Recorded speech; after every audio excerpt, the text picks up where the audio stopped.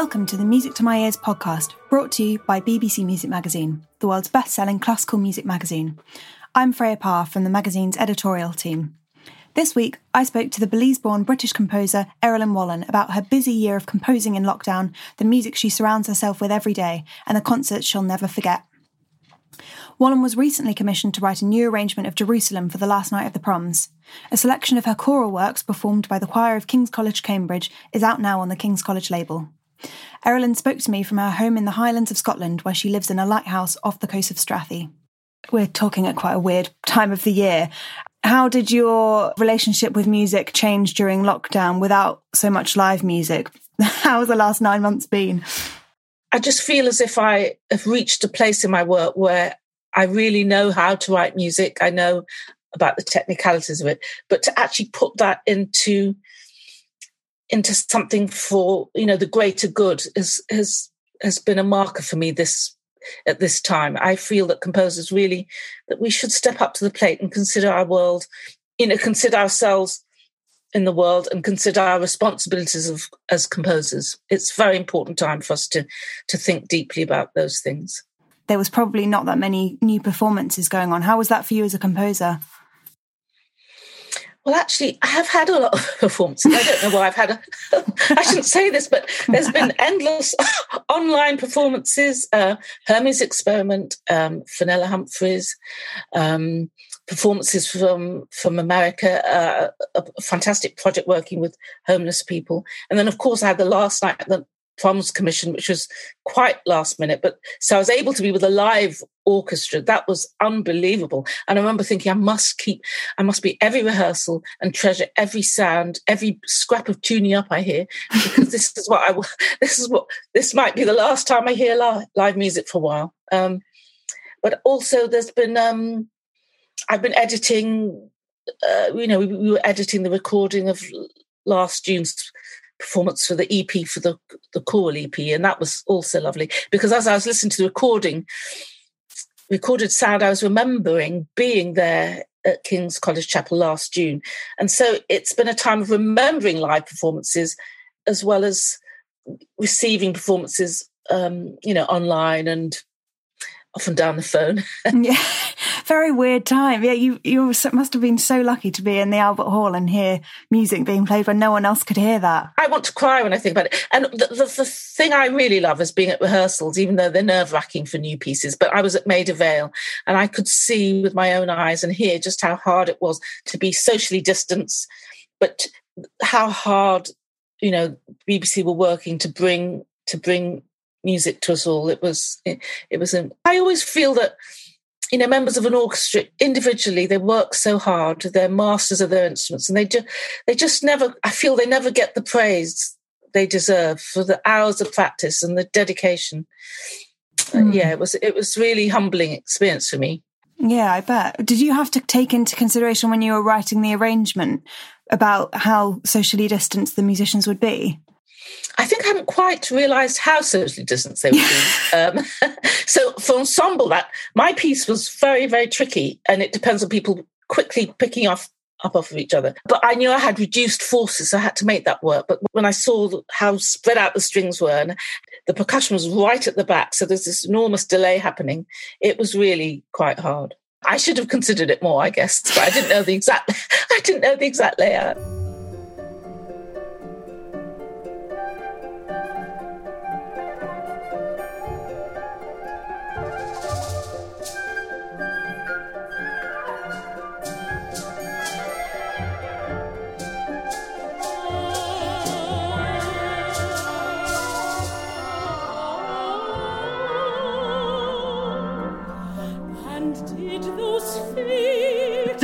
And where do you compose when you're at home then? What's your composing setup?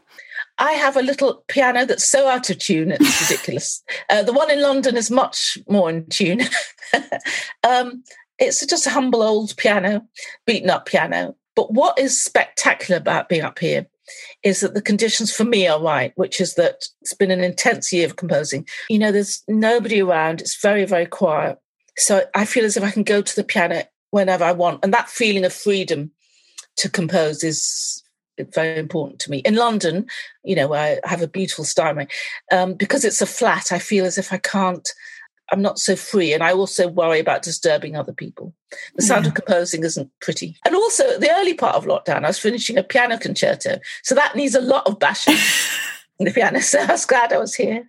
Yeah, you were in the right spot. Fab. Well, before we get too carried away with anything else, I should probably bring us back to the first main question that we talk about, which is, what was the first piece of classical music you fell in love with? Oh, gosh. You see, I wish I could exactly remember, because when I was about 8 or 9, my dad sent me a whole collection of vinyl records called The Lives of the Great Composers. And it was especially for children. You heard snippets of the works of people, Chopin and I think Bach was there, and Beethoven, and there would be commentary going along with that. But what I do really remember is that at my primary school, we had this fantastic teacher, Miss Beale, and she would play and talked us through Prokofiev's Lieutenant Kije. And that sort of really opened my ears to what an orchestra can do in terms of colour and drama and just visualisation. So that we were very lucky to have Miss Beale, so lucky.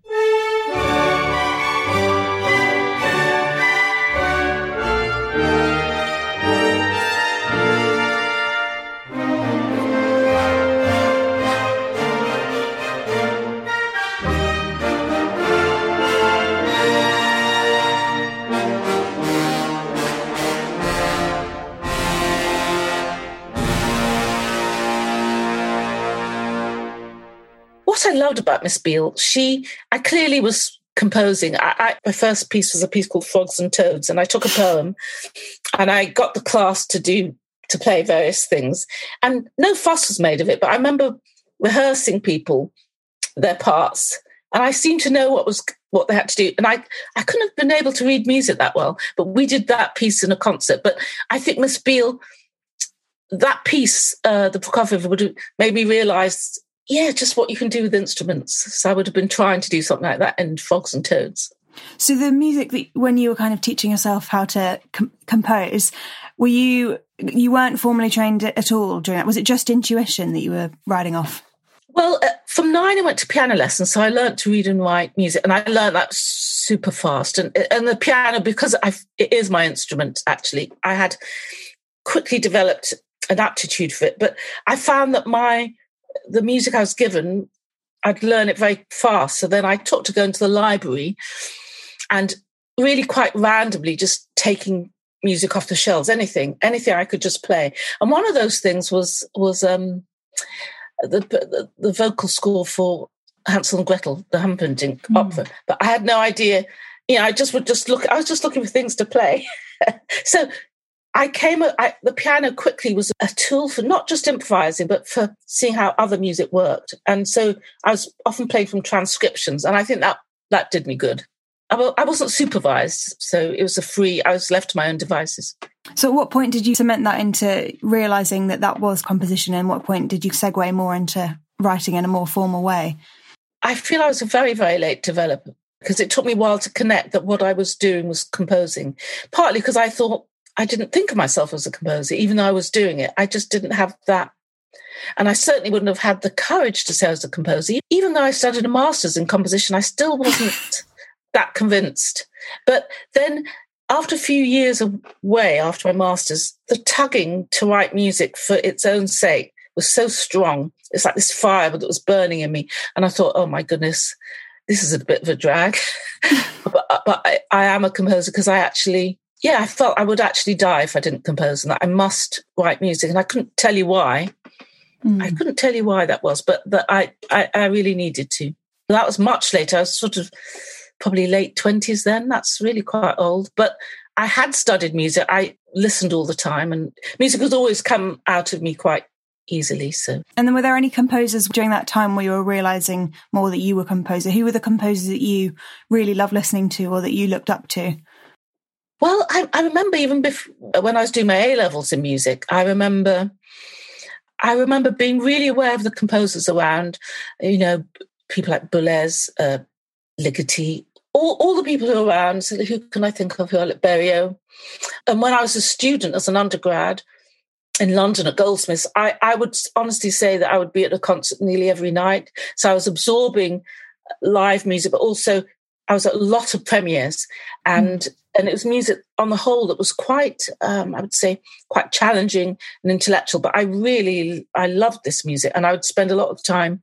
Sound like a SWAT, don't I? Because I was doing no essays at all. I was not following the formal course, but I would sit in the library and be looking at these scores, thinking that I would be like another, Boulez or somebody, or Berry. I did love Berry, or I was steeped in the music of Webern.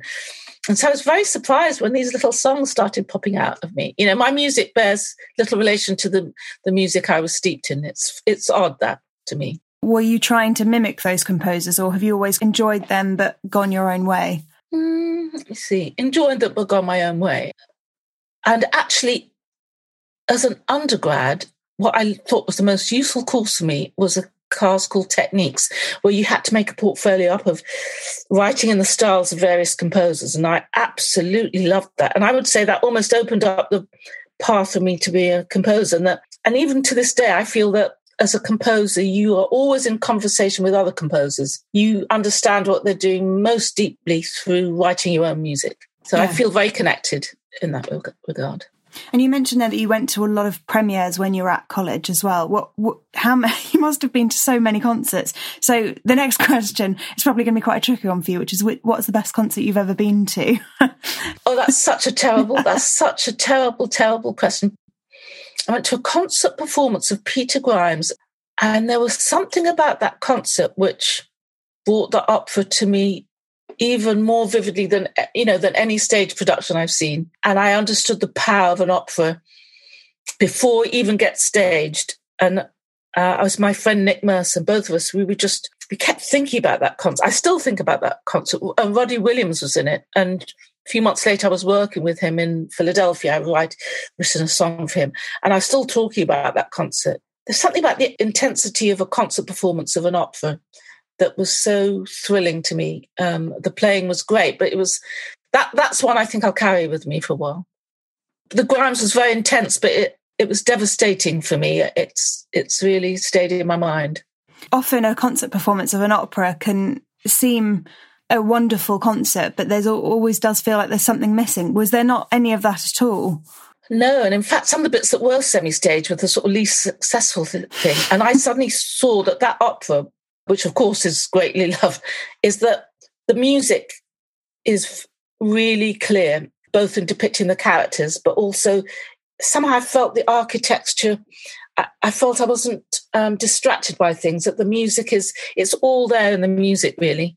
And as I'm writing, I've written a lot of operas now, and as I'm writing one now, I always think if you can get the music really clear, productions can come and go, but, good director will just listen to the music. Psychologically, I felt in that concert, you understood the undercurrents of the psychology of Peter Grimes in a way that it was amazing. It was actually amazing.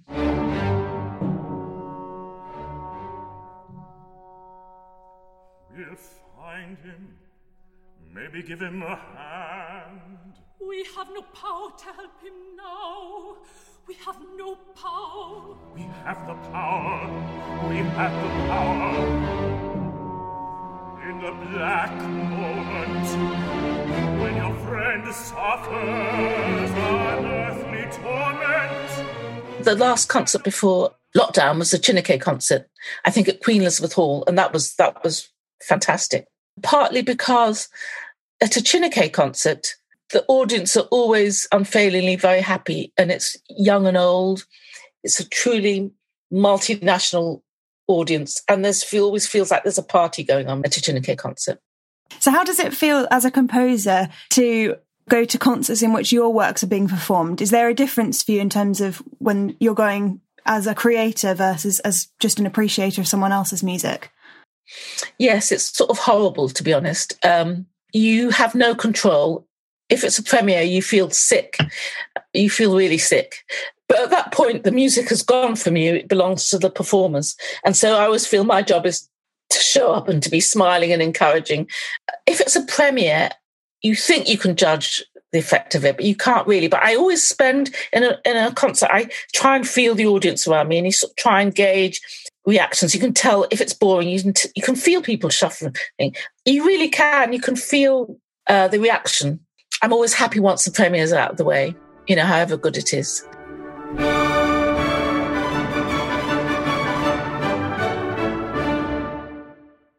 When lockdown eases and life, whenever it may returns to normal, what is your dream concert? Well, I have to say, I think I once put on the dream concert. My group Ensemble X, our very first concert we did, I thought, if I went to a concert, I'd want somebody to give me some chocolate. And so we had this concert where everybody had these Mars bars. So I think I could design the perfect but I think a perfect concert is where the audience is not getting in the way of each other. Do you know what I mean? It's funny how audiences, you can get friendly audiences, snobby audiences. I was once in an audience, actually, where I was standing next to somebody. It was New World Symphony, and a friend of mine was playing in that. So we were in Miami. And somebody who's obviously a donor or a big board member was very outraged that I was there. And I know it's because of the colour of my skin. And she felt I shouldn't even be there. I knew that by the way she was sort of treating me, and she didn't realise that my friend was playing in that orchestra. So there definitely are, in classical music, there's sometimes a few snobbish elements, I would say. But I love to see a concert where the performers are fully engaged. That doesn't mean showing off, but where, as in the Peter Grimes, everybody was in the same zone. And it got better and better, where there's a level of concentration, but also a level of relaxedness and this. Because I always think music for performer, performer should always remember that we're giving out energy. We must remember we're giving this thing as a gift. That brings us to our next question, which is, again, another really tricky one. Which is the piece that you can't live without? Yes, well, that's a terrible, terrible question. If I said to you, if I play something by Bach every day, I just pick up. At the moment, the partita's the piano. I'll use him as a teaching tool. Anything to remind me. In fact, the simpler pieces of Bach are as inspiring as the mightier pieces, just in terms of how a composer has such great delight and invention and can take the simplest of materials on a fantastic journey, combining rhythm, harmony, line. I won't say anything by Bach, but that's probably that's not a good answer, is it? It's probably not quite specific enough. I would say the 48. Yeah, the 48 Preludes and Fugues. It connects my own journey as a musician, learning them, as a kid, trying to stumble through exams, but now as a composer, seeing what a feast of music that is, and I love the fact that I listen and can play at the same time. So I think it's just the fact that I find them so absorbing to play, and I never get tired. I'll never get tired of any of them. If I do nothing else, that's what I'll be doing.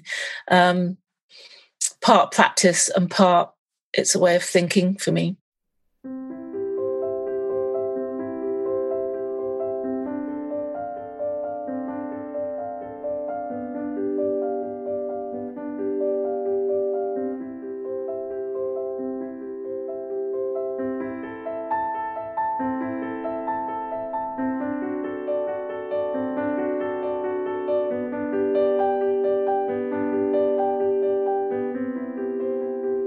Because I was writing piano concerto, there's one thing that's stuck in my mind that's really been intriguing me that I've been loving listening to, which is the second movement of Ravel's Piano Concerto in G.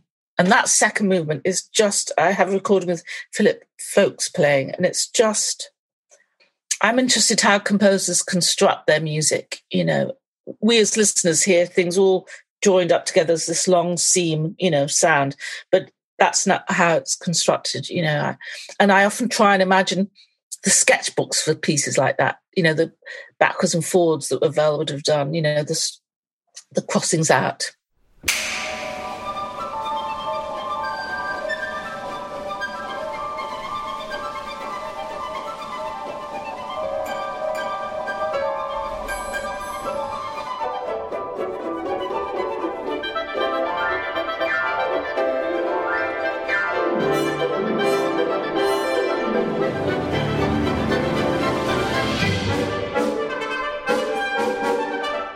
Are there any composers that you don't get on with as a listener, or you don't get anything from them? Oh gosh, I think you can get anything from anything, to be honest. Sometimes some people irritate me and I get irritated, but with other composers, I try not to think of in terms of I like or don't like. I try and think in terms of, oh, how does that work? I wonder why they did that. Also, I spend a lot of time thinking, it'd be so fantastic to jump into another composer's head and just see how they heard things. Because sometimes I hear music very different to my own. Take, for example, Strauss, who I really admire, but the way he thinks is so different than the way I think. But that's a composer I find interesting to study because they're so different to me. You know, these long phrases, this such personal sense of harmony and time and space. Yeah, so I think of composers in terms of how different they are from, say, my attitude. But there's not one composer I would diss because I just know how hard it is to compose. Fab. So that draws us on to our last question, which is, what is your current musical obsession? Well, it's got to be Purcell's Dido and Aeneas, because I'm trying to construct an opera which is basically the sequel to Dido and Aeneas. What happened after Aeneas left and founded Rome?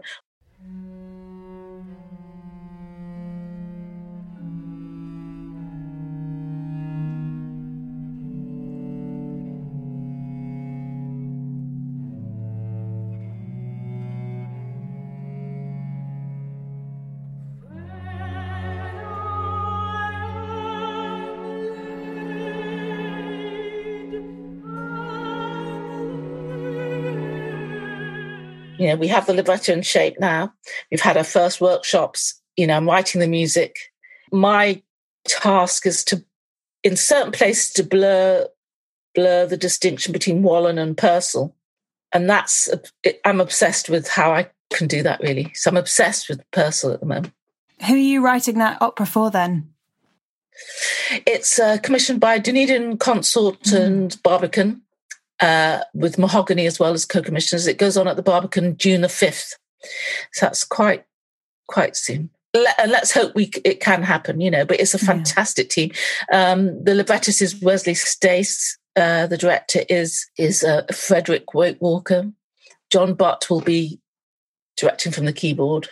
And Golda Schultz is Dido. Matthew Brook is Aeneas.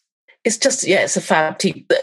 Super bright people, but super sensitive people. It's the best. I think it possibly is the best operatic team I've ever worked with. And certainly I would want to work with this team again. And I'm, you know, Freddie and I are just so enamored with each other because it's fantastic to find a director where a director who's not trying to force their own ideas on something, but to yet allow things to merge. And he asked such great questions of Wesley and I. So, how much were you kind of involved in the storyboard, like the libretto side of things? Because obviously, I imagine with a sequel for Dido and Aeneas, it's quite a big question as to what happened next. How involved are you in that side? Well, Wes found the sequel in the writings of Ovid, and it was just suddenly laid out for us. And we can't believe that nobody's come across these, but he's deep into the classics, so he was able to do that. But then shaping the dramaturgy is a whole other thing. So first of all, it started with Wesley and I talking, then Wesley writing, then I saying something, then Freddie coming in and thinking practically about the staging of it. And the questions go on. And then as I'm setting things, more questions arise. So with opera, it's very practical. So it's an ongoing thing. But Wesley has been primarily the one who dreamed up this fantastic drama. And have you been doing all of that during lockdown via video chats with the others that you've been working with? Yes. So Freddie's in Berlin. Wes is in Philadelphia. I'm in the Highlands of Scotland. John is in Helensburgh. So yeah, thank God for technology. So we've had lots of WhatsApp chats. Wes was meant to come to stay in the lighthouse, but that couldn't happen. So. Well, that sounds like an amazing project and something to look forward to hopefully post-lockdown. So I hope that goes really well. Thank you, Erilyn. This has been such a nice chat and some great musical recommendations as well. It's been fascinating to hear your side.